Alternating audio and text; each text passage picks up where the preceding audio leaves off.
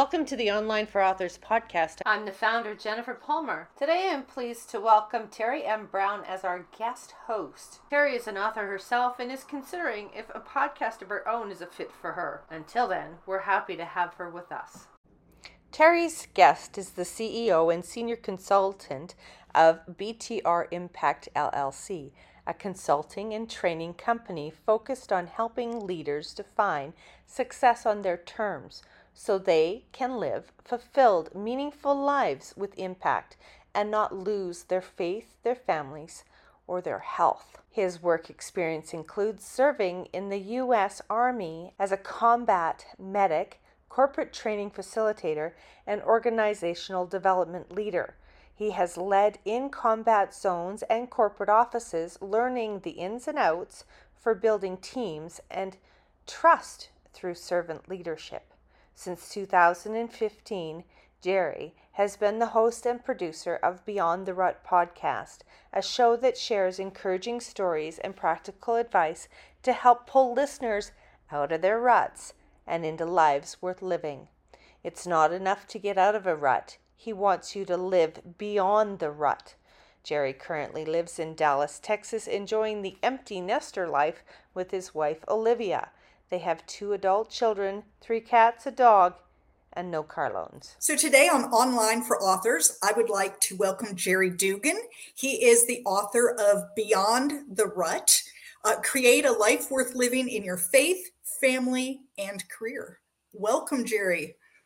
Terry, thanks for having me on here. I'm excited. I'm so excited to have you.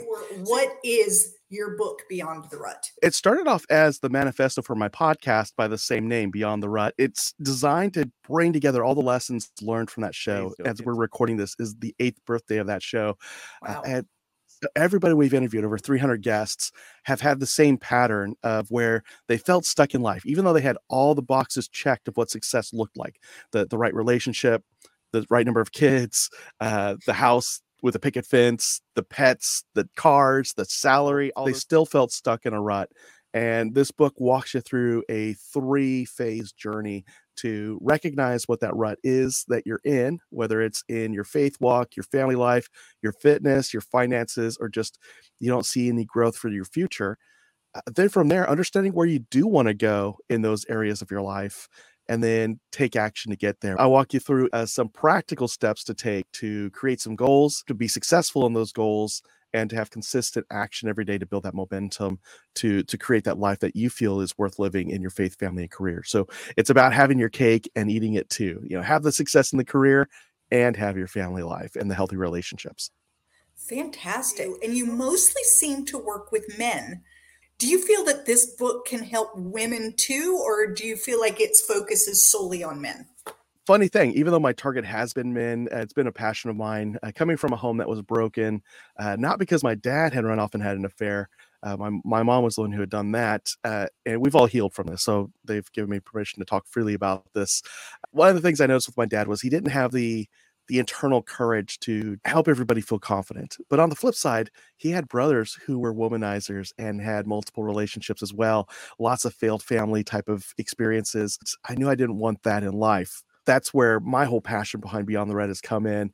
If I could help men just be the best version of themselves, really look inward to make sure that they're attaching themselves to the things that will help them in their lives as far as character goes, and letting go of the things that really don't serve us. Like the macho culture of manhood doesn't always serve us. Right. In fact, it's probably not the way to go when your daughter is crying and needs a hug and you're trying to be like, well, suck it up, drive on. Even when you're like 3 or 4-year-old son scrapes his arm and just needs his dad to give him a hug, tell him he loves him. And, it's not his fault. It's gravity and physics. He needs that tender person, not the warrior, to come out. And so that's the passion behind there. But to answer your question, can women get a lot out of this too? Absolutely. So even though that's my target, the reality is about 51 to 52% of my podcast audience is women. A good chunk of my guests have been women. And when I did my launch team, I had 100 people on my launch team and around 60 of them were women. So a lot of women behind this message. They love what it's about. Even when they know my passion is to help men be the best husbands, the best fathers they can be, while also getting that success we've been told is success. So helping them redefine that. Women are 100% behind that, not just for the men, but to apply it for their own lives as well. Wonderful. That's what I hoped you were going to say, but because when I Made you a read little worried. it, when I read it, I felt like that there was a lot of things that were very applicable to me. And then also as a mother with a son, I saw things that would be applicable to him. I have a husband, I have men in my life that I could see where this would go. So, I felt like it was well-rounded. So I'm going to have to stick on my reading glasses here for a moment, because I'm going to read something from your book. In one of the dedications in this book, it's to God, and it reads in part, "When I made that deal with you in Kuwaiti Desert on March 19th, 2003, that if I died, you would replace me with a husband who would love and cherish my wife and raise my children as if they were his own. I had no idea that your plan was for me to be my own replacement." That was so intriguing to me. Oh, man. Whew. And you probably don't know it. And if you're listening instead of watching this, Terry just opened up all the emotions just now, just by reading that. Leading up to that point, my parents had divorced when I was 11. At that time, my brother and I were living with my dad. My brother was 9, and my dad got suicidal, and here we are trying to prevent him from that. And so that was also that big driver behind, we got to be healthy in our relationships, and we got to be aware of what's hurting us, what's helping us, and have that resiliency in our lives. From 11 years old, unfortunately, my dad did not succeed in his suicide attempts, and we moved back to California to be with extended family, where he'd have that support. Except while they were supportive for my dad, they weren't so much for the half-breed chink / gook / whatever racial slur my white family could come up with. And they would try to discourage me from reading, like, why are you reading? Books are never going to get you a job. Why are you getting good grades in school? You're just going to wind up on welfare like the rest of us. Why do you think you're better than everybody else? And by age 14, I had enough of that. I wound up fighting with one of my uncles. I didn't win the fight, at least not physically. But as far as life goes, that was my moment where I drew a line in the sand and said, I'm not going to be in this misery-driven world. And by Christmas time, I wrote a vision, and it was, I want to be the first in the family to go to college and graduate. I want to be the first to, in a long while, to get into a marriage and stay there and be the kind of husband that my wife would want to be around. I want to raise my children in a way that my children want me in their lives, and not just their lives, but in their children's lives. So I want to be that kind of person where they want me around because I'm bringing value to them. I wanted to change the name. We were the family that was known by local police, like, hey, they got shoplifters in that family. Watch them when they come in.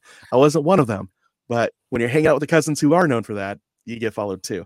So that was my vision. I wrote it on Christmas cards. I gave it to everybody I could in the family with the money I earned from mowing lawns. And part of the family loved it. They're like, thank you. We need this kind of encouragement. The other half was like, who do you think you are to say you're better than us? Like, is this life not good enough for you? And I'm like, this life isn't good enough for any of us. Like, this has to change. And so I pushed on. I wound up going to college. I barely graduated. That's why I joined the Army, because I thought I wanted to be a doctor, but you can't get into med school when your GPA is a 2.1 barely. Yeah. And I did a pre-test for the MCAT. I did not do so well. I was like, I have to go back to school and I'm broke. And I want to travel. I'm done going to school. And that's where the Army came in. The Army would pay me to get trained, would give me medical experience, and I'd get to go to places like Germany. And so I signed up for the Army. A year later, I met a soldier named Private First Class Morales. And I was told, since I'd just come from Kosovo, I need to tell her everything I learned in Kosovo. And I thought she was cute. But everything I knew, it took 4 days to teach her. I was like, dang it. So basically I was learning. We didn't have a lot of internet access at the time, but correspondence courses, I was learning stuff just to keep her in conversation with me in this assignment I had. 3 months later, I finally asked her out. She says, what took you so long? And I said, what do you mean? She said she'd been dropping hints for 3 months. So the same amount of time I was like just stalling this assignment and stretching it out. Turns out she had been dropping hints. I asked her, like, what? And she said, do you really think I cared about how to set up a field antenna in the middle of the night and to mark it with infrared chemical lights? I was like, you had me going for like an hour and a half on that topic. She goes, yeah, because I thought you were cute. I don't ever expect to set that thing up. And I was like, oh. So we could have like stopped doing this old Army talk a long time ago. She said yes. So anyway, we've been married 22 years now. We've had 2 kids. So that's kind of the background. So that moment, March 19th, we're getting our final briefing before the war kicks off, where the 3rd Infantry Division would go into Iraq. And we'd heard that the Air Force and the Navy had already started their campaign of bombing on Baghdad. And we even got word that the Marines had taken off early to Basra. Now, the Marines I run into say that they were told the Army took off early, so that's why they took off when they did. Somebody's right. I don't know who, because I wasn't that high up to know.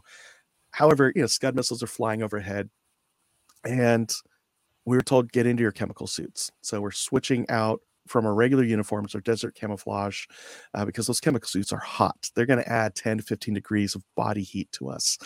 And this is going into summertime, springtime. So as I'm changing, I'm looking around, and I was like 27 years old at the time, and I'm surrounded by people who are like 19, 20, 21, and they look scared. They look like, we're going to jail. We're doing something wrong. We're going to die. It's just, this isn't like the movies. This isn't glamorous anymore. This isn't, paid vacation anymore. And I noticed they were scared. And I also noticed that some of the older guys were doing like in the movies where they swap letters, like, hey, in case I die, send that to my wife. And then you even heard like the cliche, baloney, you'll send it yourself, or you'll tell her yourself you love her. And I was like, I got to write one of those just in case I die. But I couldn't just hand it to somebody because morale was already kind of on edge, and I'm the medic for my platoon. And the last thing they need to know is that the doc is expecting to die as well, or thinks he could die, because he's our immortality. And if he dies, we're toast. So I had to write my letter home, but I couldn't freak out my wife. So I just wrote it in a way that she knew I loved her, that I do love her, that I love our son, and I love our daughter, who wasn't yet born. I think she was about, we had just found out about her in January, right when I deployed. So she's like 5-6 months in development kind of thing. So she wasn't born yet, but I wanted them to know that I love them and have that snapshot of this is who I am, without them, having any of that language, like in case I die and so on. I'm in my chemical suit now. I've got my battle gear. I'm going through my aid bag, making sure everything's fine. And at this time, I was not a Christian. I was not a religious person at all. I was the guy that would try to get you in conversations about, I probably could have led with this. I was that guy that would like try to talk you out of your religion, in a sense, or tell you like, you really ought to read more than one book. I was that guy. And I was just kind of going through my checklist. All right, I wrote my letter home just in case. I'm in the right uniform. I got the right gear on. My aid bag is stocked to the full. My equipment is ready. My weapon is clean. All I got now is time to kill until it gets dark and we start our mission. And I don't know why, but I just thought I still hadn't covered all my bases. Like, I learned my first day of medic training when I was at Fort Sam Houston. This is in 1999, I believe. No, 2000. Yeah, 1999. And they take you to this museum. It's like the Combat Medic Museum at Fort Sam Houston. And you finish the tour at this little theater, and you learn about the history of how the combat medic became the combat medic. And one of the things they let you know is that the combat medics have the most posthumously given awards than any other job in the U.S. Army. And I'm like, I'm remembering this now, the day we're about to go into Iraq. And I'm like, I have the job that has the most posthumously given awards than any other job in this organization. Oh, that sucks. On top of that, I'm the short timer. I was supposed to get out in June, but I just got stop lost. And in all the war movies I've ever seen, who dies? The short timer. Yeah. The guy who knows he's going home. He's got orders in hand. He has to live 2 more weeks and he's going to be fine. Right. Except I was supposed to go home a month ago, and that stopped because of the stop loss order from the president. And so like those two come together. I'm the medic, which has the most posthumously given awards. I'm a short timer. And on top of that, I know what my fate has been in every training exercise I've done in the Army for the last 4 years. I died because I'd run into the gunfire. It was all training, but I'd always get God gunned with the laser by the observers, or I actually would get blown up by somebody. And I'm like, I'm dead. I'm not going to make it home. So I was like, well, I guess the only thing left is, and I just said, God, if you're real, you will replace me with somebody who will love my wife better than I did and will raise my 2 children as if they were his own. And that's all I got for you. And that was it. Like, I didn't know that was a prayer, but my friends in church circles and men's ministry since were like, dude, you said a prayer. You didn't say amen. You weren't all holier than thou art, but you essentially opened a conversation with God. You said, if you're real, you will do this. 2007, I'm leading a men's Bible group. And for some reason, we're in the book of Romans and we're talking about being a new creation. And my pastor's dad was there at the group because I guess he felt I needed the help to run this group, which was fine. To get that mentorship was awesome from him. Bill Cornelius Sr. They're talking about new creation this, new creation that. While I'm listening to them, that prayer popped into my head. I will replace you with a husband who will love your wife better than you did and raise your children as if they were his own. Have you not been doing that? And I was like, oh my, and I just started crying right there at that table. And it was just that realization that was my first prayer, to get to know God, to have that relationship with him. So then I go through the war, come home, and I'm like, well, I didn't die. So I guess I don't have to worry about any deals with God or anything like that. Again, not realizing that was a deal I had made. And we come home, we're at Fort Benning, Georgia. It's like 2 a.m. We're marching off the buses into this gymnasium. Our families are there in the stands. They're cheering. The 3rd Infantry Band is playing Proud to be an American. And as soon as we walk in the door, they switch over to our division fight song, which is, I wouldn't give a bean to be a fancy pants Marine, rather be a dog-faced soldier like I am. So those are the words. They're ingrained in my head because we had to sing it every morning. But that's playing. So all that's happening in my head. Reunited with my wife. I meet my daughter for the first time. I reintroduce myself to my son because now he's 2, but now he can remember things. And he's like, who's this guy? And my mom had come down with her husband, my stepdad, Davis, and they came down from North Carolina, and my brother came over somehow.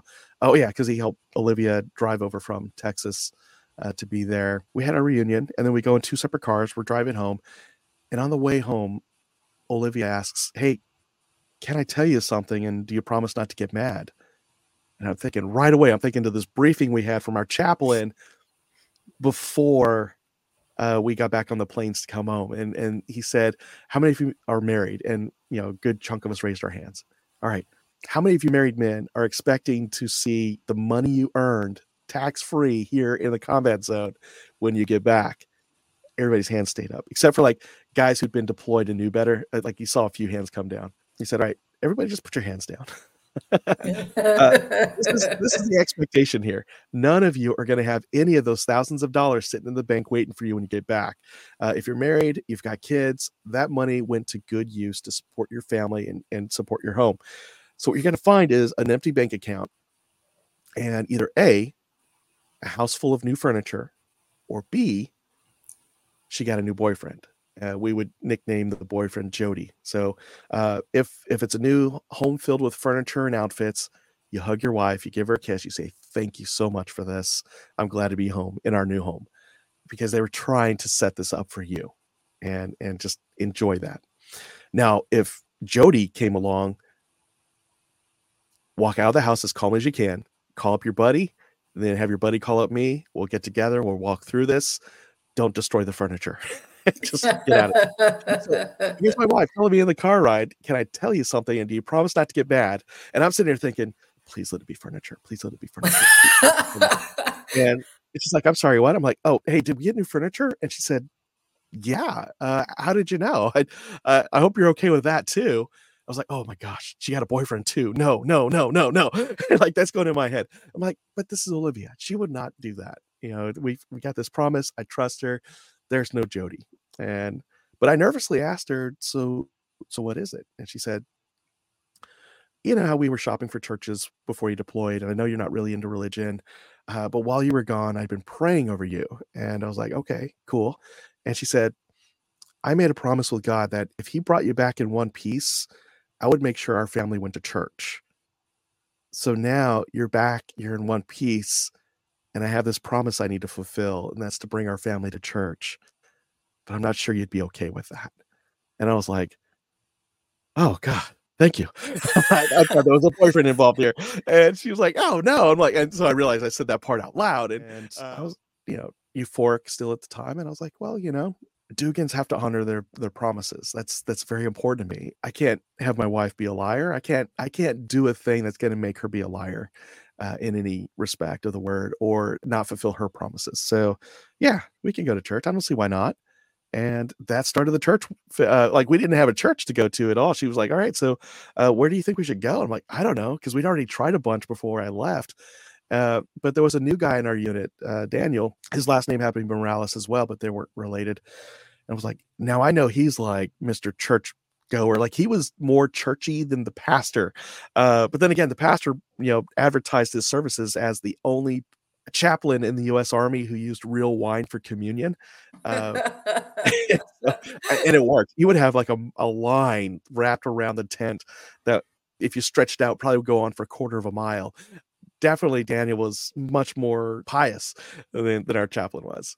And so I just asked him, and I was like, Daniel, you go to a pretty contemporary church? And he just lit up because, you're saved. I'm like, I have no idea what you're talking about, but my wife wants to go to church. We've tried almost everything out, but I don't think we've gone to yours. Tell me about that. So we wound up going there.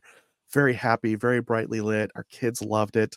We joined a small group, and then we moved. I got out of the Army. We moved to Texas. Yeah. From there, just took another year before I myself jumped in and just dove into this whole Christianity thing. And that's been since 2005. So all that from that one paragraph in that dedication. Well, and so I knew there was so much more to it. When I read that, it caught me in the chest, and I needed to know what happened. And the way that you put that, please replace me with someone who would love them as good or better than me. At that, instead, God turns you into that person. And I thought, wow, That is just, I loved that whole thought. That was for my own curiosity. I just had to know what was behind all of that. This book kind of came out of the podcast. So the podcast is I don't guess what came first. I don't know. Were you already doing some counseling, coaching with men? The three of us who started this podcast, Beyond the Rut, Sean, Brandon, myself, we were all senior leaders in our church's men's ministry. So we ran men's conferences for our church. We were part of a 10-person or 12-person team that led small groups for men, somewhere in the morning, somewhere on Saturdays, somewhere in the evening. And we would just get our hands on a study and simultaneously do this in all 12 groups whenever we could. And other times we just kind of talked to each other, said, well, I want to cover this in my group. It's kind of a hot topic. And another guy's like, everybody wants to talk about pornography and how to control it. So we're not going to meet at the Mexican restaurant for a while. We're going to go to my house. Like, I'm sure that'd be less awkward that way. And I've been to his groups where he's done that. And he would just throw a question out there and just look at everybody until somebody spoke up. So Sean, Brandon, myself, we're all men's ministry leaders. By then, Brandon had gotten picked up to be an associate pastor at another church. And he was just having the same questions asked him every single weekend. Hey, my job sucks. It's taking me and keeping me from my family, or it's making me have to take, business leaders out to go to places I really don't want to go to. I need to make a change. However, we can't afford to lose this job, or we can't afford to lose the company car. What do I do? Brandon would just be like, well, the easy answer is your family's more important. Quit the job. God will provide. But that's up to you to decide. And you'd see them kind of walk away like, oh man, I can't give up the company car. I can't give up the 6-figure income. But it was just like the same questions over and over. How do I re-engage my spouse in this marriage? How do I help her feel loved? How do I get my kids to pay attention to me? They're middle schoolers. And, it's like, well, they're middle schoolers. There's your answer.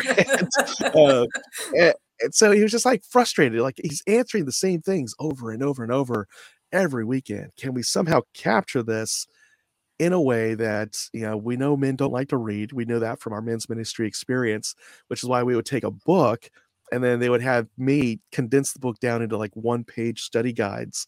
So no man could use the excuse, oh, I can't make it. I didn't read the chapters for the week. It's okay. We summarize it in 4 sentences and we'll read them there with the group. And so we knew that, but we couldn't just take everybody's books and, turn them into studies, but what if we had conversations around those same topics? And that's how the podcast was born, August 15th, 2015. It took 9 months to get there. It's just like three guys with three different ideas of how to approach it. And we launched, August 15th, 2015 was the first episode. It started off with Sean and Brandon in the foreground talking to each other, and I was in the background as the producer. And then Sean stepped away, and I slid into that spot as the co-host as well as the producer. We went on for another 4.5, 5 years. And then Brandon realized he's got grandkids now, like 5 or 6 of them. And he would much rather hang out with them than hang out with Jerry and record episodes of Beyond the Rut. So he just turned to me and said, Jerry, I don't have it in me anymore. I'd rather spend time with my family. And I said, that's what the show's about, that you would choose the right priorities in the right seasons of your life. But for me, I'm not done. I just became an empty nester. I got a few more years to go before I become a grandparent, I hope. Can I carry the torch on? And he handed everything over, and that's been 2.5 years. Yeah, revamped everything, rebranded, realized back on year 1. So 2015, we had this goal to write this book. I hadn't done it. And my Christian podcasters group said, Jerry, you got to write that book. It's overdue. It keeps showing up in your heart. It shows up in your notes. It comes up every so often in this meeting. 2022, you got to get that book done. And I almost got there. I wound up launching it March 2023, but part of that's because I left my day job in October 2022 and took this leap of faith, started my own company to do leadership development, got the book done, launched it, and here we are. There you are. In the podcast, you have kind of this other person, AJ, Avatar Joe. And so I'm a little curious about him. Like, how much of yourself is in AJ, both who you are now, who you were, in the past? And like, how did you come up with this idea of speaking to or about this kind of composite guy named AJ? The idea of an avatar I picked up from a podcaster named John Lee Dumas. He's got a show called Entrepreneur on Fire. And he's one of the 3 courses I listened to on how to start a podcast back in like 2013, 2014. And so he talked about this concept back then. And the idea was that it's easier to niche down your topic and stay on topic for your audience when you can define your topic as a person and speak to that person's needs every time. You don't have to worry about like, what are people Googling? What are people trending with? If you know who you're trying to reach specifically, the topics come together. And then you'll find that the Google searches and the Google trends do support the needs that your avatar has. So Avatar Joe, AJ, was really the result of a couple of weeks of arguing amongst the 3 of us. And it was because, Sean would ask, who is our avatar? Like, we have to have one. Who's our target audience? And Brandon would say, everybody, anybody who will listen. That is our audience. That's who we want to reach. We're just like church in a sense, but we're not church. And Sean would reply, that's not how this works. If you want to really succeed in your business, you have an ideal customer. That's not your only customer. That's just how you really shape and form your identity as a show, as a business, as a brand. I remember I threw a couple of things out there and Brandon's like, yeah, them too. And in the frustration, I was looking at the 3 of us and I realized all 3 of us have some kind of rut we're in. Like, we all have good paying jobs. I know 2 of us had 6-figure incomes. It was the other 2 guys because I wasn't there yet. We were in leadership roles. We had the boxes checked. We were all homeowners. We were all married. We have kids, those kinds of things. Yet we all had our own internal struggles of where we felt stuck. Brandon wanted to be a full-time pastor. Sean wanted to be a full-time writer. Me, I wanted to be a full-time speaker, with some writing, but mostly speaking. And I'm looking at the 3 of us. And I'm like, the 3 of us are the epitome of what is going on here. And so in my frustration, I think I looked at Sean and I described him about 60% of the way before I shifted to Brandon and myself. And so I just described who we were. AJ is a 35-year-old professional. He's a leader. He's really good at his field, married to his college sweetheart. He's got 2 kids in elementary school. One's about to go into middle school. He's got this great 6-figure income. He's got the 2-story house. He's everything that I'm describing initially about AJ is Sean. And then I start to pivot a little bit more. And it's, Sean wanted to be a writer, but he was afraid to take that leap. Brandon was finally taking that leap to be a pastor. And I was nowhere near being a professional speaker, at least not outside of corporate America. And so then I started bringing those together. Now, by the time the book came out, AJ was still mostly the original three of us composited together, but also a little bit of a flavor from other guests we had over time and people that would share with us their frustrations. So we got another friend who he wants to be a published author. He says he's got 9 books in him. I've known the guy for 15 years. He's published 0. And I'm sitting here thinking he could put 1 book out now, right now. Right. Yeah, just he's got the notes, he's got it organized. All he has to do is just trust and pay an editor, a professional to look at it, pick it apart for him, from there, tone it up, and then hand it off to a cover design person and start getting all those pieces together and just put it out there. And there are companies that'll help you with all the logistical stuff.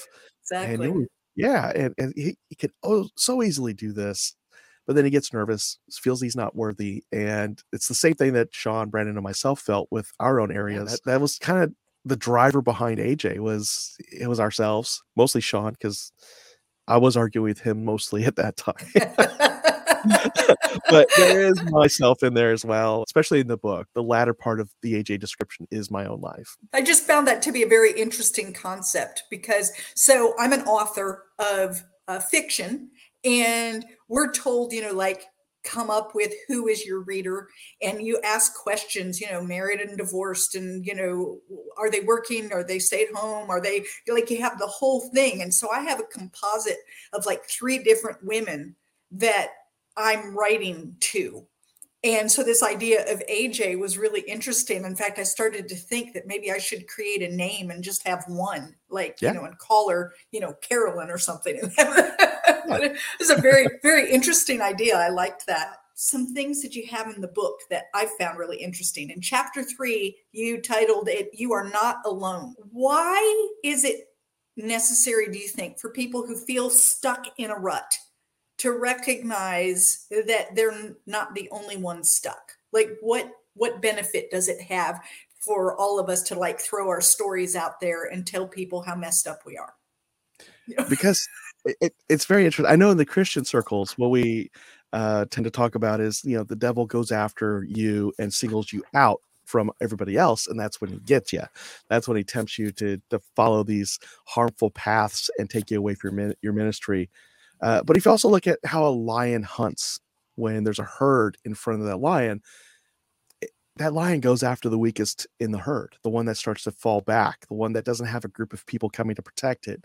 And if that singled out person from the herd or animal from the herd gets far enough away, the lion will pounce and kill it, and that's it, squashed dreams in a sense. And the same thing goes if you feel stuck in a rut.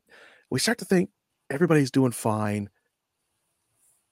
I can't have what they have, or why can't I have what they have? Or, nobody understands what I'm struggling with, or I'd love to, but, and so it's that, but kind of dialogue going in our heads, whether it's the product of a comparison game, or just, taking a few losses and then taking that as truth, recognizing that we're not alone, and sharing the stories that we've shared on Beyond the Rut, as well as some of the stories that from the podcast made its way into the book, was to let folks know who are reading this that you're not the only one who's felt stuck in life. You're not the only one who's felt trapped in a small town. The only one who's felt like your marriage was about to fall apart. Or Ron Worley, apparently I loved his story so much that my editor had to tell me 3 times was 2 times too many to tell his story. In the original manuscript, I apparently went gaga and fanboyed over Ron Worley III. He's still a good friend. He's still around. And I'm so excited every time I reach out to him and he reaches back, and I'm like, yes, he's still alive, because he's well past the 5-year mark that his doctor told him he had left to live after a massive heart attack. I met him in year 6 or at the end of year 5, somewhere in that arena. But when you see their stories, you can start to relate to them. The guy who was a young newlywed and never handled his anger well in any part of his life, and having an argument with his wife and punching a door. That didn't go into the book, but this is one of our guests. And there he is laying on the floor bleeding of self-inflicted wounds right then and there. And his wife is taken off. She's like, I'm out. Peace. I don't have to stick around for this. And then him just realizing he hit rock bottom, that what was more important for him, to be right and be in control, or to have his life partner there by his side? And he just reached out and said, help, I don't know what to do. And for him, luckily, she came back. He said he worked a lot. He went through so much counseling, so much therapy, lots of accountability. They had to kind of put the light on their lives so that other men could kind of keep an eye on him and say, all right, so how is this going? How's this going? How's this issue coming along? All right, well, we're going to verify that with your wife. Is that okay? And she's like, yeah, that's what's going on. And they were able to get the help they needed. They don't mean to be abusive. They don't mean to be controlling, but it's something they picked up from somewhere. And here's a chance you can work out. It doesn't mean your wife is the one who's got the job to get you out of there. In this particular guest's case, it was up to him. He asked for a little bit of help. He got it, but it was always up to him. And he mentions that it was his choice that made the difference. It was his commitment. It was his responsibility. So that's one. Brandon's got short-term memory issues because he is a stroke survivor. But there's one guest that comes to him time and time again, and it's Eric Giuliani. That story stood out for him. So I had to get that guy in the book. Worked a dead-end job, was tired of traveling to small towns, just doing the same thing over and over. Quits his job, travels the world for 3 years. It's like, I want to travel the world. What would that take? I can't travel the world. I mean, I got a family to feed, mouths to feed. I've got a job. I can't quit my job. And it's like, this guy did it. And he wanted to be a photographer and did not know how to take photographs. He didn't even own a camera. I think I mentioned in the book, he showed up for a photography class. This is when, it's still common to do things in person. He showed up to a photography class. Everybody around him had DSLR cameras, the fancy ones with extra lenses and so on. He had an iPhone 5, I think it was. That was his camera. And the teacher said, that guy's going to probably do the best in this course because he's going to have to learn and apply everything I'm teaching to make his camera shots look like yours. That's why I want people to know they're not alone. There's other people who've had similar struggles and they've climbed out of it. They've had similar situations. The resources available to them were similar. For whatever reason, they themselves realized, I'm stuck in a rut. I don't like it. What is my rut? That's my rut. What do I really want to do with my life? I want to be over here doing this and helping people this way and have this kind of freedom. What does it take to get from where I am to where that is? Okay, that's it. All right, I'm going to take action. Oh, I don't have any money. Okay, well, how do I pull that off? And so, like, to hear those stories, hopefully people get ideas and not just reinforce their negative talk, but realize that is negative talk. When I say, yeah, it worked for them, but that wouldn't work for me. It's like, as soon as you say, but, that's the negative talk coming in, right? Exactly. Well, Jerry, this has been wonderful. Yeah. How can people get in touch with you if they want to know more, or they want to get your book, or they want to be a guest on your podcast or whatever? How do they get up with you? Awesome. The best way is the website, beyondtherut.com. And from there, you can go to everything, the social media, the blog posts, the podcast episodes, and so on. If anybody wants a copy of the audiobook version of Beyond the Rut, beyondtherut.com/audiobook. I give it away for free and stay in touch with you. So there you go. Fantastic. Thank you so much. This has been wonderful.